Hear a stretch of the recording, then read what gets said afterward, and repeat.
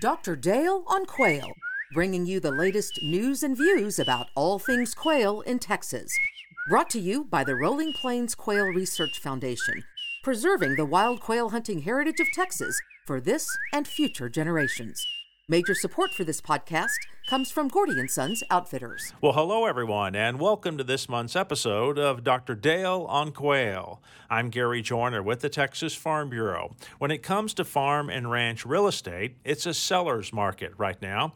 What does that mean for quail habitat and for other recreational properties? Dr. Dale has the perfect guest to explore those topics. He's Sam Middleton of Lubbock, ranch land broker and appraiser, and owner of Charles S. Middleton & Son. Let's go to Dr. Dale now with his special guest. Well, good morning, Gary, and it's good to be with you all as always. Glad to see October finally get here with a little bit cooler temperatures, and we're just about a couple of weeks away from the 2022 quail season opening day. It's going to be a pretty slow season for most of us in West Texas. A little better in the Panhandle, a little better in far West Texas, west of the Trans-Pecos, and it's going to be pretty darn good for most of South Texas. So if you got any coupons to clip to go down to South Texas, I would encourage you to go south, young man. And we're looking forward to a little bit rainier time up here in the West Texas and bringing our quail populations back as soon as possible. There's a fellow named Aldo Leopold who is no stranger to this group, and one of his quotes said that to those devoid of imagination, a blank spot on a map is a useless waste, but to others, the most valuable part. And if you studied that map of the lights at the United States, you'll be able to pick out Houston, I-35 corridor, Fort Worth, Dallas, but you won't be able to pick out Roby, Texas, or Hebronville. And so we know those areas are the best quail places, and typically they're dark because there is not that much human habitation. And so we're always, you wonder why they're dark. And most of those because they're in fairly large land holdings, and habitat has not been highly fragmented like it has points further east. But I want you to dream with me here just a minute. I want you to pretend that last night we got news we won the lotto and we got $100 million. And where would you go with that money? Well, the stock market's pretty shaky right now. Would you put it into land? And a lot of people are doing that. And so I want to ask you, where would you buy a nice quail ranch? What part of the state would you be looking at? And our guest today has probably sold more quail properties in Texas, especially in West Texas, than anybody else. And that would be Sam Middleton. Sam is with Charles S. Middleton & Sons up in Lubbock, and he's my special guest today. So, Sam, welcome aboard. We're proud to have you here today. Thanks, Dale. And I want to ask you, Sam, if you would, just give us your elevator speech. Give us your bona fides about where you were raised and how you got in this business and how long, those kind of things. Well, I've been in it a long time. I'm 74 years old now, and I'm trying to slow down. My wife won't let me. But I was born in Lubbock, been here all my life. My grandfather came to Lubbock before 1900 and got into the ranch real estate business early on, and cattle business, and my dad joined him. We've been in business for over 100 years. And I started with my dad in the early 70s, following him around, opening gates for him. And I became very interested in this business. And I also became interested in the appraisal business, which has been a great leader for our ranch sales over the years. And I'm a licensed broker in 5 states. And I'm an accredited rural appraiser and a state certified appraiser. Most of our appraisal work is estate work, and it's been a great benefit to our company because we'll appraise these ranches for estate taxes, and a few years later, many times the next generation calls us to sell the property for them. And so I noticed about 30 years ago that recreation was becoming a big factor in the market. And so nowadays, most of the ranches we sell, the focus of the market seems to be recreation, quail, deer, fishing, hunting. It's all recreation driven. Well, of course, if you read the Livestock Weekly, like many of us do, the last 3 or 4 pages are filled with ads by various real estate people and so forth. And I know you're a prominent part therein, but it seems like over the last, again, 25, 30 years, there's been a real proliferation of people in your business. And I would think that having a 100-year history of doing it would kind of give you the upper leg on a lot of your competition. Well, I've been very fortunate. My grandfather and father left me with quite a legacy, and we've had a good business. We've sold some big properties over the years, but I've noticed, like what you're saying about the ranch ads, every time the ranch market gets really good and things start going great, well, people come out of the woodwork that are all of a sudden they're in the ranch real estate business. And then if we have a recession, a lot of those folks go away. And I've been fortunate to withstand a couple of recessions over the years, and we've remained in business, and I've had a good run. Well, we wish you the best continued success there, and I would think the momentum that you've gained over the years is going to help keep your company going pretty good if you don't run out of property to list. I want to go back. Sam, you mentioned, again, the ranch appraisal business, and I'm pretty naive about this, so bear with me. But how does ranch appraisal fit in with listing that? You said it was a real asset for you to have that appraisal business, and then that basically led you into first in line, I guess, to list that property later on. So if you're looking at, let's say that I come to you and I've got a 10,000 acre property in Kent County, for example. Yes, when would you come in and do a ranch appraisal, and what would you be looking at to do that?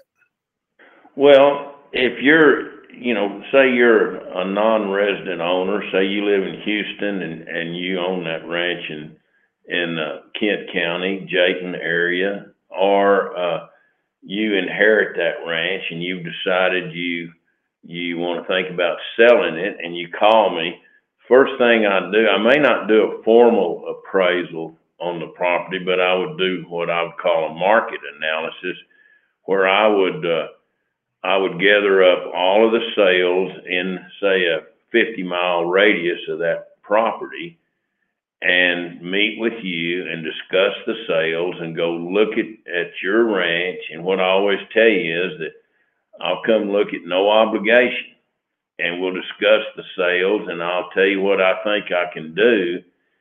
And if we have a meeting of the minds, I'll list the ranch and try to sell it for you. If you're not ready, well, we just go down the road. Or if you think I'm not giving you an accurate number on what the ranch might be worth, well, you don't owe me a dime. Now, in some cases, you may want a detailed appraisal report, and we have to charge for that. And that'll have a lot of information in it, much more than just the market analysis. But we'll do anything to try to get the ranch sold. We'll do the market analysis or the complete appraisal report. But most of our appraisals are situations where the family calls us and grandpa died, and so they need an appraisal for estate tax purposes. And that's when we form a relationship with the family, because we're out there looking at the ranch, making a detailed appraisal report, many times meeting with the CPA or the attorneys for the estate planning, and at times we even go before the IRS to defend our values. So we form a relationship with the family at that time. And then we also do a lot of work for estate planning, where we create suggestions on how to eliminate the estate tax or lower the estate tax or pass that property down to the next generation without paying estate tax. And there's things you can do, like create family limited partnerships or undivided ownership interest in the ranch to save the family a lot of estate taxes. And so by doing all that, we form a relationship with the family. And then many times, 10 years later, the family calls and say, well, it's time to sell the ranch. And they a lot of times they'll think of us as the people to go to. Well, I know that's probably been a big part of your business over the last 30 years. And as a wildlife guy, we always lament those bigger properties being cut up. And I understand the sociology and the politics of that, because, again, if 4 kids are the heirs, maybe one of them's got interest in the ranch and the other 3 want their money. So it winds up either being bought out by that one on the ranch or more typically subdivided and sold off, kind of thing. So again, a little that's kind of sad, but that's life, I guess. It happens all the time. Yeah. And many times the next generation doesn't get along, and they've all got different interests. And like you say, there may be one of the heirs that lives on the ranch. He wants to keep it together. And there's 2 or 3 that live in Dallas or Houston that don't have the sentimental attachment that the one that was raised and stayed on the ranch has. And those heirs call, they see, well, we've got a $15 million ranch property here that's not making us any money. And we both know that these ranches don't throw off a lot of income. You make your money in the ranch through long-term investment. They appreciate in value. And, you know, we've got a lot of data to support the long-term advantage of ownership on how it goes up in value. But a lot of these next generation, they just want to cash out and take the money and do something else. And it happens all the time. Yeah. I remember when I worked for Oklahoma State University, I was at a symposium, and one of the professors basically said that your average Oklahoma farmer lives poor and dies rich. He lives poor because that farmer ranch is probably generating a 1 or 2% return on investment. Right. And he dies rich because of the appreciation in the land value. And certainly we've seen a lot of that over the last 25 years. So true. So true. I used to go to, and I'm sure I met you there several times, Sam, at the real estate center, that rural lands market or whatever we have down in San Antonio. And the land conference, right. Yeah. Rural trend, the trends in rural land prices. I don't have those at my fingers, but could you give an approximation, say, over the last 10 years? Are we talking about 15% kind of increases in prices, or do you have a feel for that at your fingertips? Well, yeah, I'm on that committee that we track those land values. That started back in the mid 1960s. And every year they compile all of the sales that we can for the state of Texas, rural properties, and track appreciation. And this is included times in the 80s when we had that huge recession, and actually land values were cut in half at that point. And then we've had the recession of 2007 through about 2010.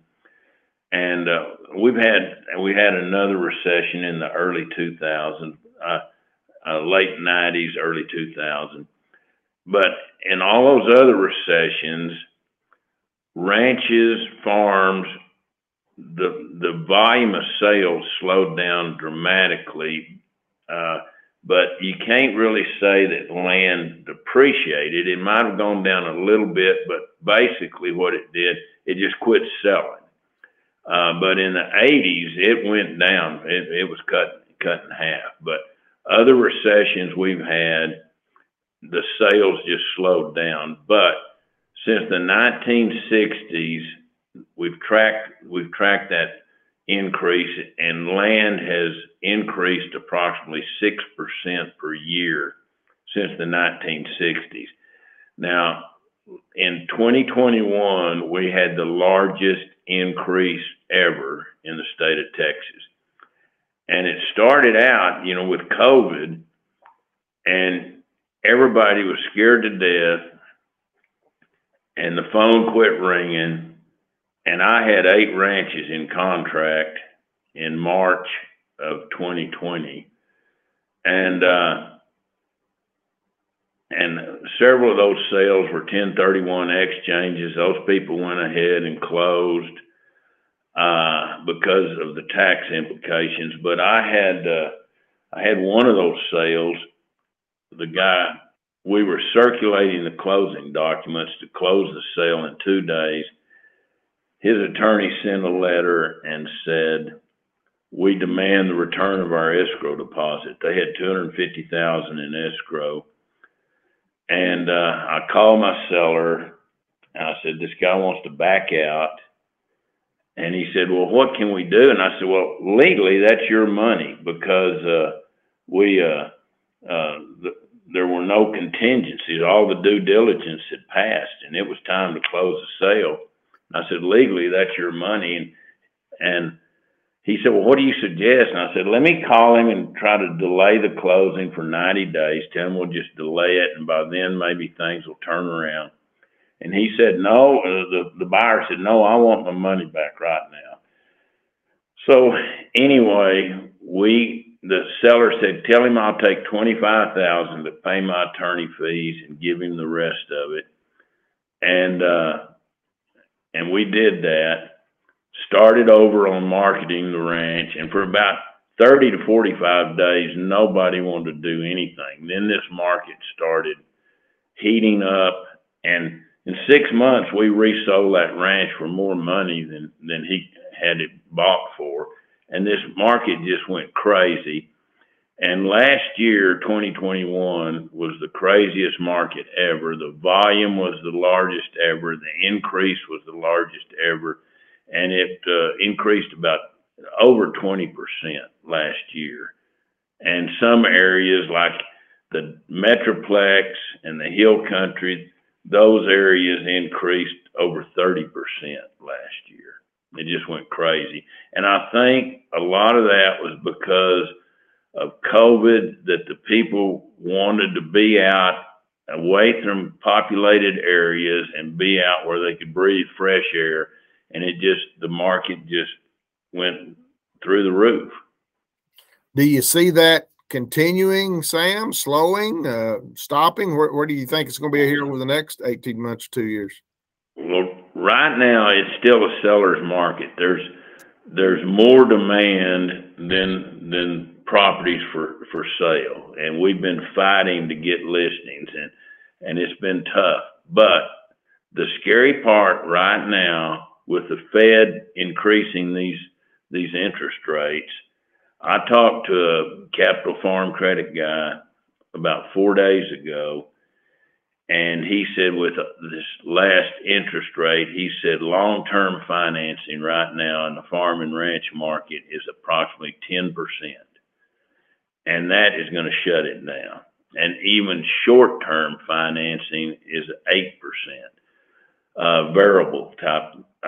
So what I'm saying is that where we've been blessed with cheap interest rates for the last 10 years or so, and you could borrow money on a variable rate at around 3 to 3.5%, and even fixed rates were 4 or 5%. Now then, with these rates jumping to 8 on variable and 10 on fixed, it is going to shut this thing down, I'm afraid. I don't know how long that's going to last. Now, we still have people doing 1031 exchanges, and we have people taking money out of the stock market that can come in and buy these ranches for cash. But with these rates going up where they are right now, it's going to slow this thing down for sure, no question. About, I don't know, 25 years or so ago, I gathered up about 20 of my colleagues here at San Angelo. We met down at the Sonora Research Station. And my question to them, and this is animal scientists, range managers, wildlife people, about talking about land uses and priorities in land uses over the coming years. And my question to them was, has the wildlife tail begun to wag the livestock dog? In other words, were people buying ranches like historically for livestock? But it seemed like at that time, again, that was kind of, the movement was already afoot. It was swinging pretty hard at that point in time, at least in the hill country, more towards wildlife recreation. And you mentioned that as being a driving force a while ago. I remember, I guess the first time I met you, we had our first Quail Masters class in 2005, and we were down in Scurry County at one of our meetings, and I asked you to come down and talk about the same topic we're talking about today. And I'll never forget your opening sentence, and I shall quote, "We don't sell ranches to ranchers anymore," end quote. Is that still the case today, or some of that stuff kind of moderated over the last 10 years or so? No, for the most part, it's recreation buyers and people parking money and land as an investment. We still do a few deals with ranchers, but about the only time we sell a ranch to ranchers is when he has sold his ranch to somebody and he's making a 1031 exchange, or if it's a rancher that's been blessed with some oil money or a water sale or mineral sales or things like that. You know, there's a lot of things out there in the market today that generate income for ranches in certain areas, like, you know, wind farm, solar farm, and royalty and water and gravel and things like that, where a rancher comes into a pretty big bonus for that part of the market. Then he'll take that money and buy another ranch. But for the most part, our ranch sales are recreation driven, are people parking money for a long-term investment. Sam, you mentioned a couple of times 1031 exchange. For our listeners that are like me and pretty naive about a lot of this, can you briefly describe what you're talking about there? Okay, that's where, say that you bought a ranch 30 years ago, or you inherited a ranch and you have a low basis in that ranch of, say, $200 an acre, and you're able to sell that ranch for $1,500 per acre. The gain, the taxable gain is between that $200 basis and the $1,500 that you sell it for. So you've got a $1,300 appreciation that's taxable at about 20%, and which is still the cheapest tax we've got. But so many people, they're so paranoid about paying any taxes to the government, they'll do a 1031 exchange, which means when you sell that property, you close that sale, you cannot take constructive receipt of that money. You have to have an intermediary to hold that money for you, and you have 45 days to identify potential exchange properties. And you identify these exchange properties with the intermediary, and you have 180 days to actually close the sale. And the intermediary comes in and funds that sale for you. And that way you have actually made an exchange rather than an outright sale. So your tax liability is moved into the next property.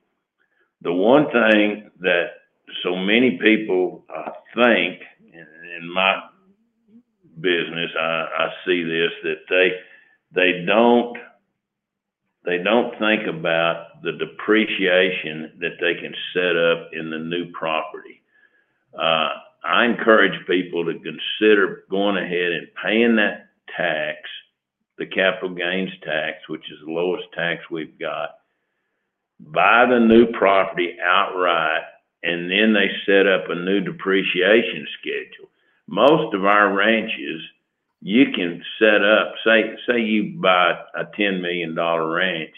Most of our ranches, you can set up $3 to $5 million of that purchase in depreciable assets. And if you do a 1031 exchange, you don't have if you've already depreciated all the assets on the ranch you've sold, you have to move that into your new purchase, so you don't have the benefit of depreciation. So I think you've got to weigh the long-term benefits of depreciation versus that capital gains tax savings. But everybody is so focused on not paying that capital gains tax, I don't think they really study the benefit of the depreciable assets on the new purchase. Well, I'm sure spending time with their CPA and their tax planners, especially if you've got to look at all of it. Yeah, exactly. Yeah. Well, Sam, I'm going to list off a couple of the ranches that I know you've sold over the last 4 or 5 years, and man, it's the big ones: 4 Sixes, the Matador, that Swenson Flat Top, most recently part of Boone Pickens' Mesa Vista Ranch. And I've probably left a few others out. Are there others on your trophy wall right now that you'd like to be able to I've had a good run. We're closing the rest of the Boone Pickens Ranch here in about 2 weeks. We've closed about half of it, and we're closing the rest of it in a couple of weeks. But no, I've been very fortunate to handle some big ranch properties over the years. You know, where you and I first worked together, Dale, on that Canadian River Ranch, 71,000 acres up there. I've sold that ranch 3 times over the years. So I've had very good fortune, and I've had a lot of luck, and I've had a lot of repeat business, which has been a key to what success I've had is repeat business. Well, again, you get a lot of accolades, and I'm sure you've earned those, justify those. Yeah, you mentioned that ranch that where I worked with you up there West Amarillo on the Canadian River, and this was, I don't remember, 95, 2000, somewhere along that time frame. And the potential buyer was looking at it and had asked me, he wanted it for quail. And he said, wanted to do basically a quail appraisal, if you will. And so I met with Sam, and there were a total of 6 of us, and we broke into 3 groups, 2-man groups, and we did whistle counts. This was in May, as I recall. We did whistle counts across 71,000 acres over 3 days. And I had a chance to spend a good bit of time with Sam. And again, on a 71,000 acre property, there are a lot of 2-track roads. And a lot of those 2-track roads hadn't been traveled down very much. And this was really before you had GPS on your iPad. And I commented to Sam, I said, man, I am impressed about how well you know all these little old bitty trails that go through this ranch. And his reply was, and I'll quote, "You don't know how many times I've sold this ranch," end quote. So again, you put the time in, no doubt about that. Sam, as we look at some of those ranches we listed a while ago, again, is there a common, we mentioned wildlife or recreation as being a big part of that. Are some of those people, again, looking at it as an investment of where to park money? Is that one of the big motives right now?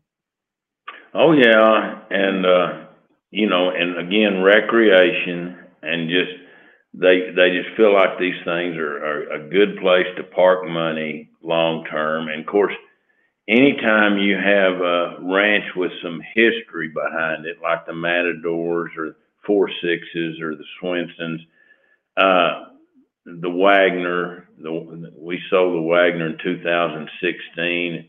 It's 535,000 acres. It was the largest contiguous ranch under fence in the United States. And so anytime you have a ranch with that kind of history, you have an opportunity to bring in some big interested parties. I know the Wagner, I showed it a little over 50 times before we sold it.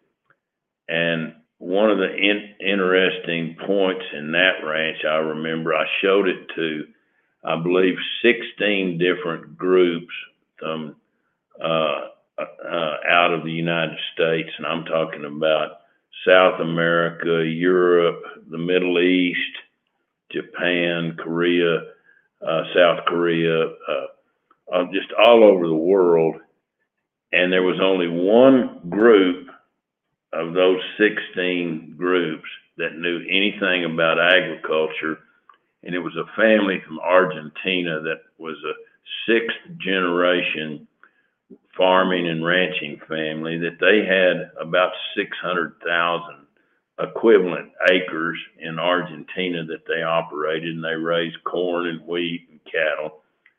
They knew what they were looking at. The rest of those people that came to look at that ranch, they had no idea what they were looking at. And many times you had to have an interpreter with you because they didn't speak English, and that makes for a long day.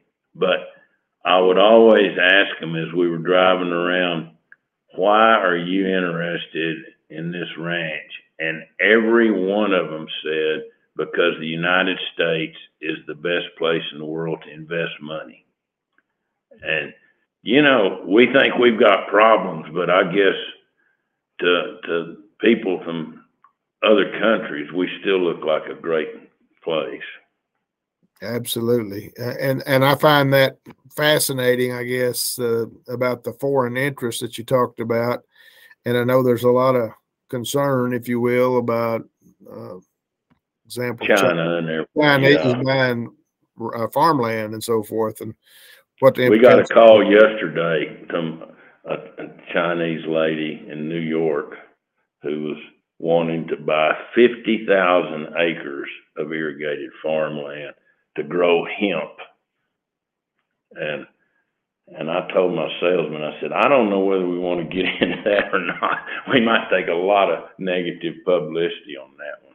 So, well, I did an appraisal up in southwestern Oklahoma here about a year or so ago, and at least two of that guy's neighbors were, I think, Japanese, and were raising marijuana on it and legally doing it. But that was the new product and driver of the land prices, I guess, up there. Sam, there's a colleague of yours that I met many years ago down at Junction, Paul Bierswell. I'm sure you know him. Know Paul very well. And Paul used to say, his quote was, "Pretty outsells production every time," end quote.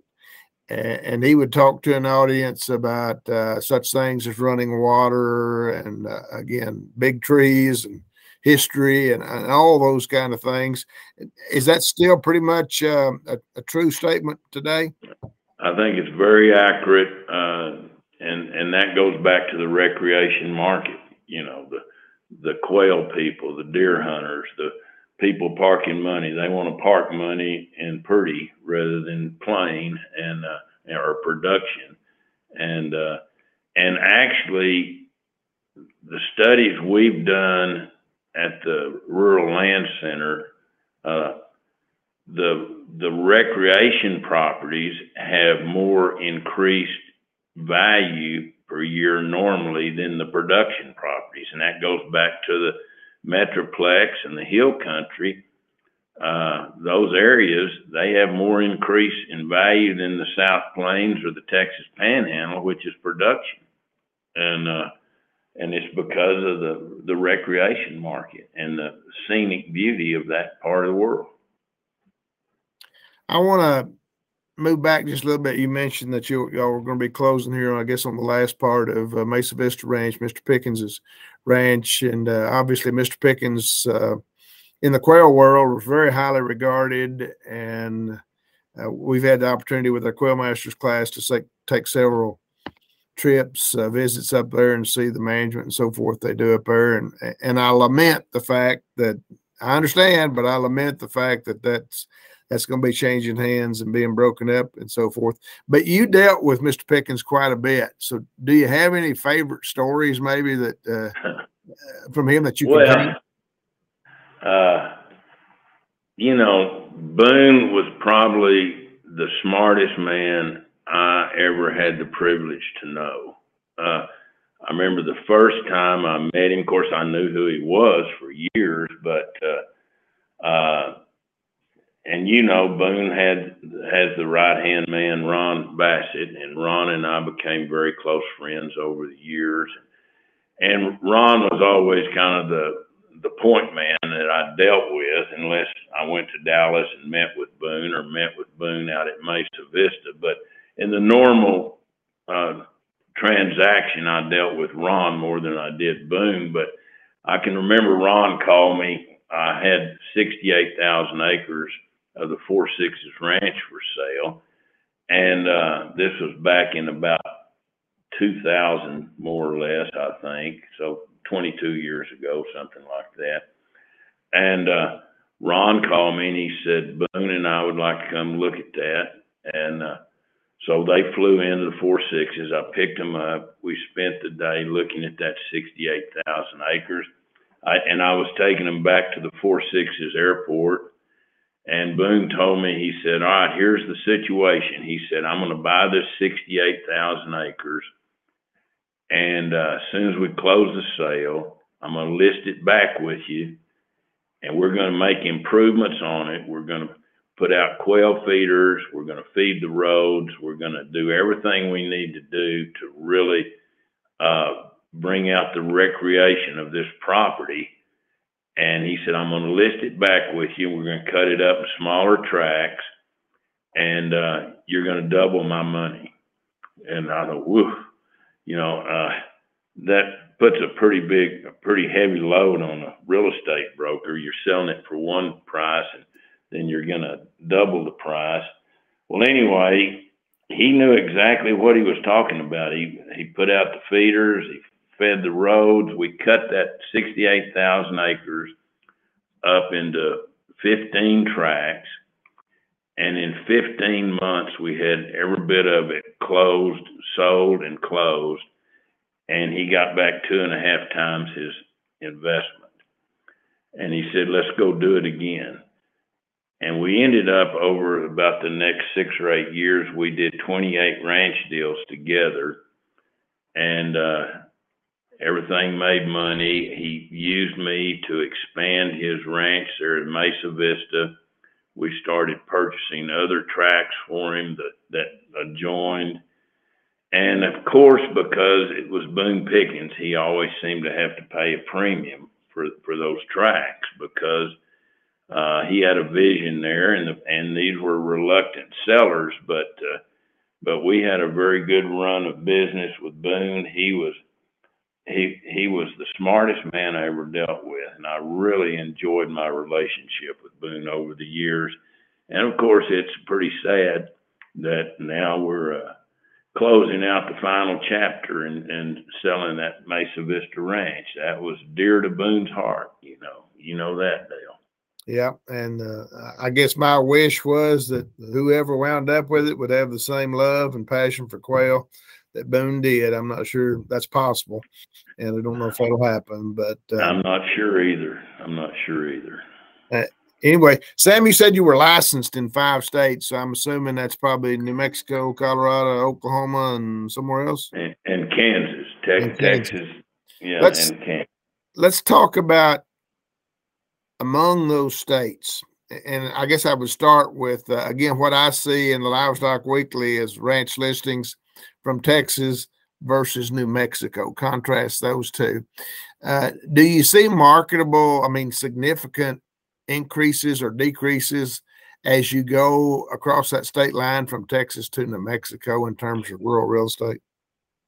Well, yeah, the market seems to change. We sell quite a few ranches over in the eastern portion of New Mexico, and we still sell those ranches more or less to ranch people because you have a lot of government lease typically intermingled with those deeded ranches, and that's New Mexico state lease and Bureau of Land Management. And as you get into the mountain areas, you have forest permits that blend in with your deeded tracts. And so with those government leases, it's more economical for a rancher to buy those kind of ranches. And property taxes are a lot cheaper over in New Mexico than they are in Texas. So those ranches are more favorable for ranchers to purchase. Now you get up in the northern New Mexico and some areas of northeast New Mexico and get into the mountains, and you get into the mule deer and the bear and lion and elk and trout fishing. And so that's more of a recreation market again, but it's not really driven by quail. It's driven by big game in those areas. I know there seems to be a real trend recently of Texans headed to Montana and purchasing ranches up there. I don't know that that's been in your portfolio or not, but I'm just, and that's both big game, upland game, mountains and streams and so forth. I mean, that'd be very tempting if I had the money and I could withstand the winters, I guess. Well, I want to bring us back to Texas, and I want to ask you some specific questions about, as an appraiser, Sam, if this ranch has such and such, is it an asset or a liability?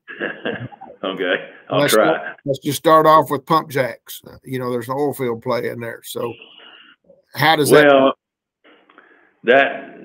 typically that's a liability. The only, unless you get minerals with the ranch, and I sell ranches once in a while where they let the minerals go because it's in some sort of a charitable foundation or something like that, and they've got to liquidate all the assets.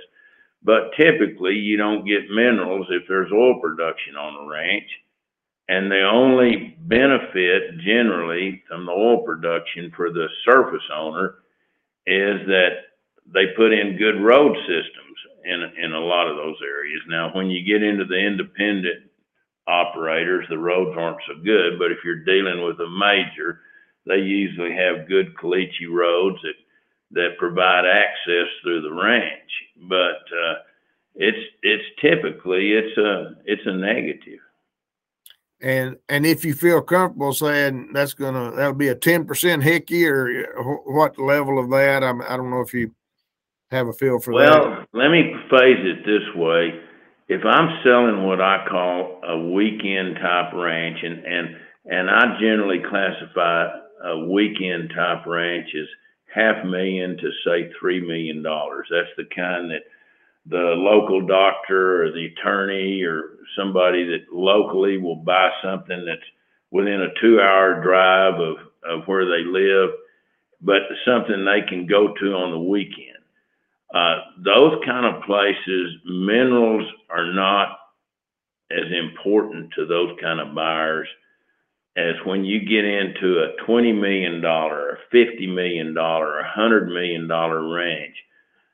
Those buyers are very sophisticated and they demand some minerals. And just like with the Swenson, the Wagner, the Matadors, the 4.6s, there were minerals conveyed with those ranches. And on some of those ranches, the royalty income was pretty substantial. But we knew going in, we just priced the property accordingly because we know the buyer's going to demand minerals on those size transactions. All right, next object, and pretty controversial, wind turbines. That's a negative to the recreation buyer, unless I view a wind turbine just like minerals, that if you've got a ranch out there and the wind turbines are generating $500,000 a year, if you don't let any of the wind royalty go with the ranch, it's a huge negative. But if you offer to that buyer $250,000, half of that wind income, they're not as ugly as they were before. But typically, from a recreation buyer standpoint, they don't want to have to look at them. But if you let the wind income go with the deal, well, they can live with them generally. But they prefer another kind of ranch with where they don't have to look at them. How about these big 345 kV power lines that are popping up more and more all the time? That used to be a huge negative. And nowadays, some of these buyers actually, if it's got some capacity, if it's not full and has some capacity left, some of these people actually are looking for ranches with a transmission line and or a substation, because that's going to be a good location for a solar farm or a wind farm, and people will buy those ranches for that purpose. And that was going to be the next one I asked you, was about solar farms, and you know that they're pretty recent. Last 3 or 4 or 5 years is when they're beginning to pop up, and some of them are pretty massive kind of things. You know, the solar farm generates huge income per acre compared to a wind farm. You know, typically, depending on topography, you can put 10 wind towers to a section.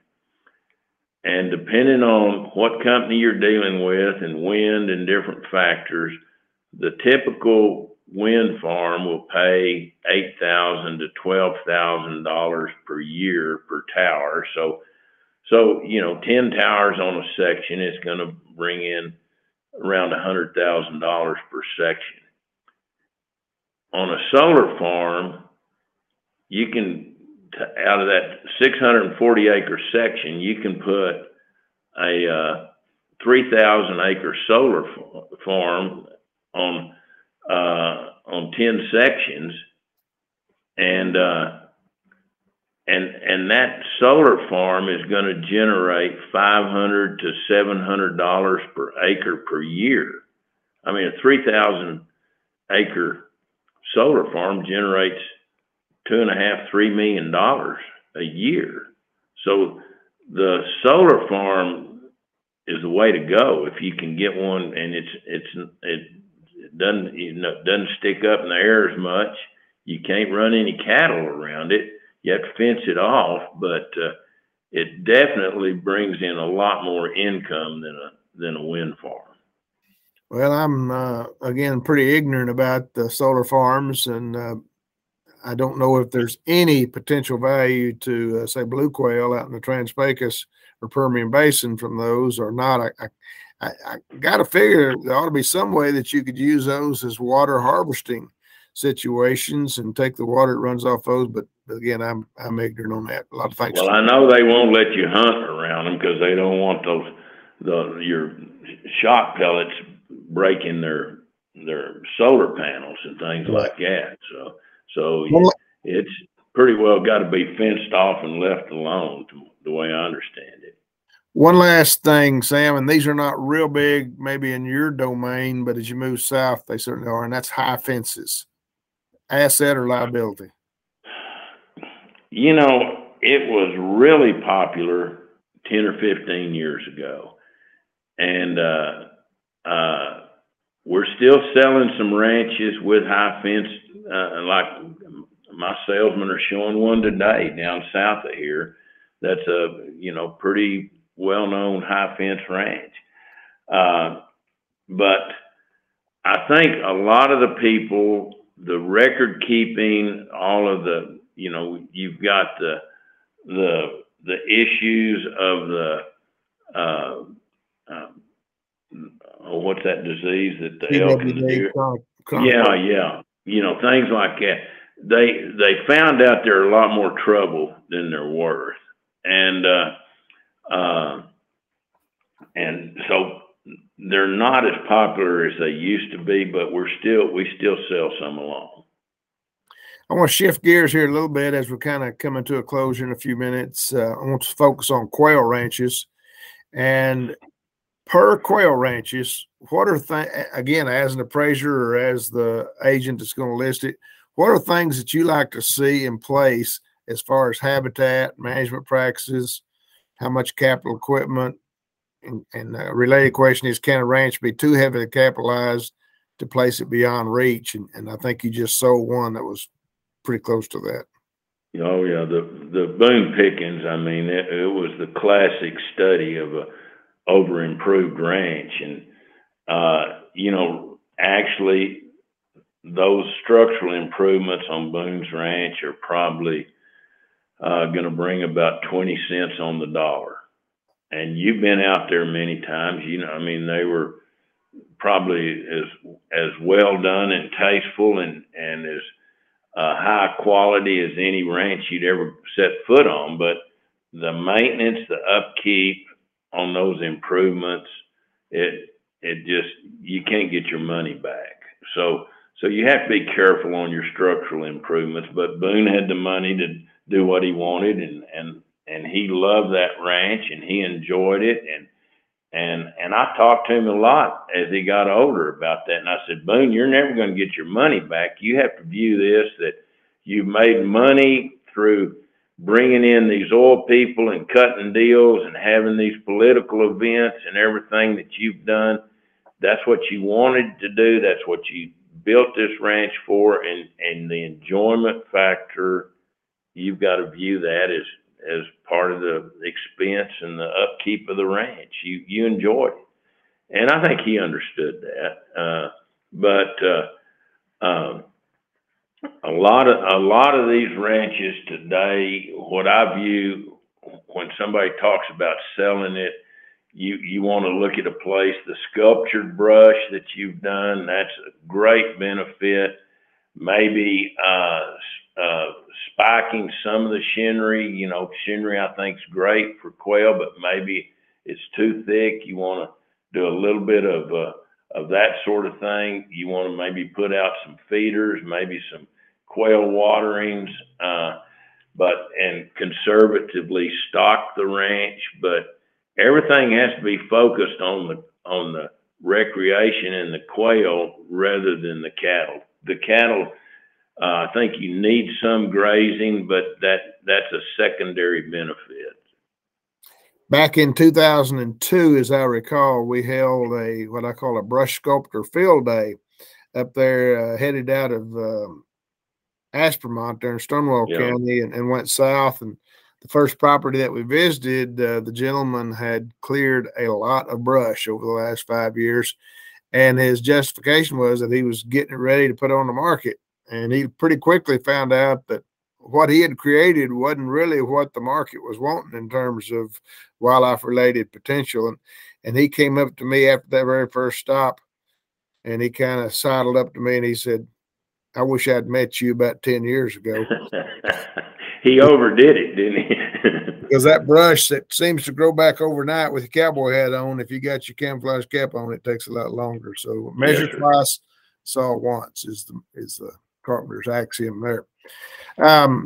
Sam, if a seller contacts you to list some property, let's say 2 years ahead of listing it, what are some recommendations that you tell them that the market tells you to either do or not do? You referenced some of them as far as cutting back your stocking rate, probably kind of thing. Are there other things you might list?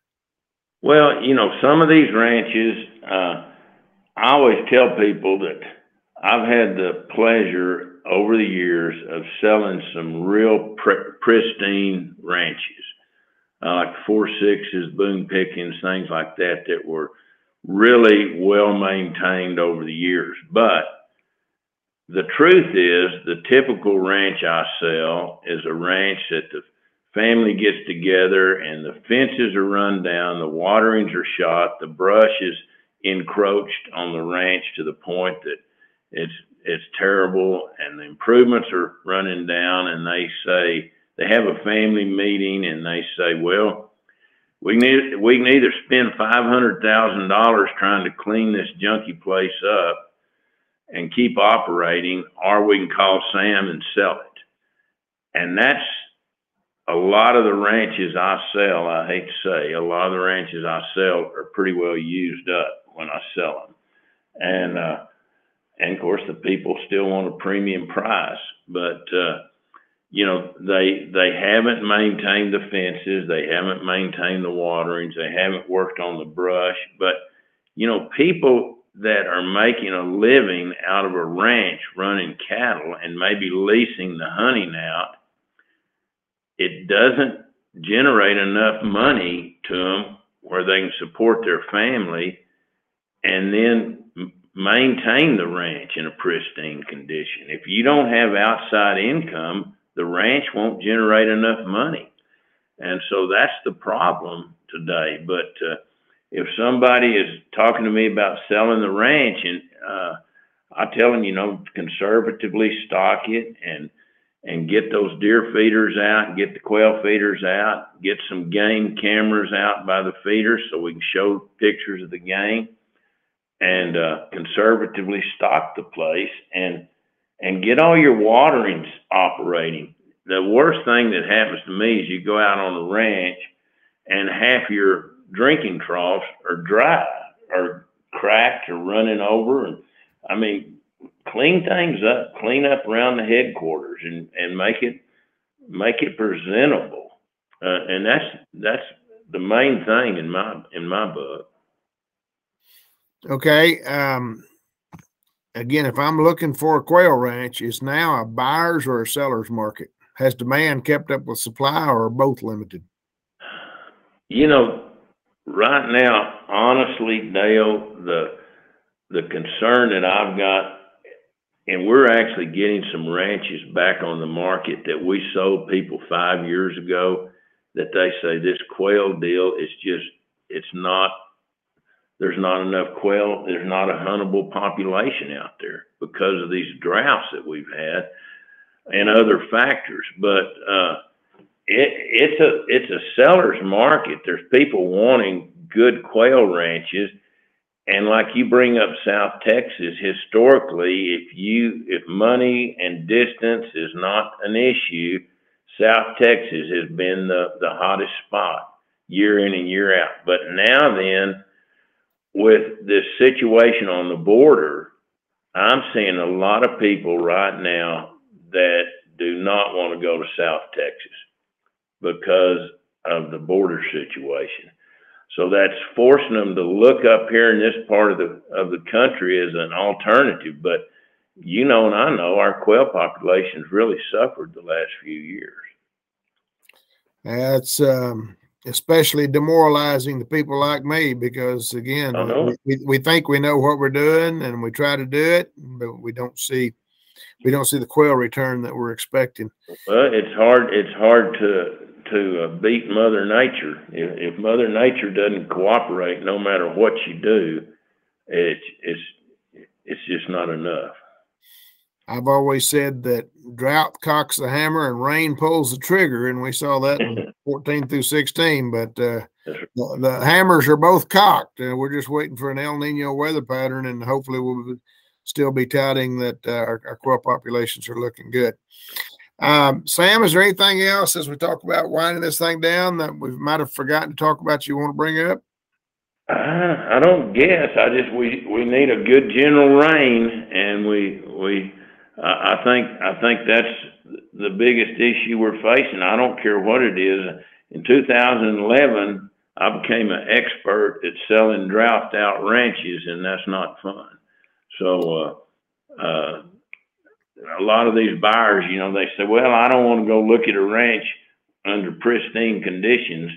Well, I know this, it's a lot easier to sell them with green grass on them than it is when you're in a drought. I know that. Pretty outsells production every time. Yep. That's right. Well, Sam, we appreciate you taking time to visit with us about this. Again, it is a major force affecting quail and quail habitat. And again, my hope is that we can keep big properties big, and I know that's going against the tide. But the less we can keep them from getting cut up, typically the better we are. So I appreciate your friendship and Thank you, Bill. Your friendship. Holler if I can help. Thank you. And I will be in touch with you as we move on down the road, and good luck to you in the future. Thank you, sir. Really interesting information presented today. And so I'm not sure that my $10 million that I won in the lotto is going to get me that ranch. So I may have to throw in with you and see if we can come up with enough to get that piece of heaven that we all want to have. Signing off from San Angelo, and I hope you have a good start to your quail season. Thank you so much, Dr. Dale, and thank you, Sam Middleton, for your excellent insights and information. A family with over 100 years of ranch real estate experience is indeed special.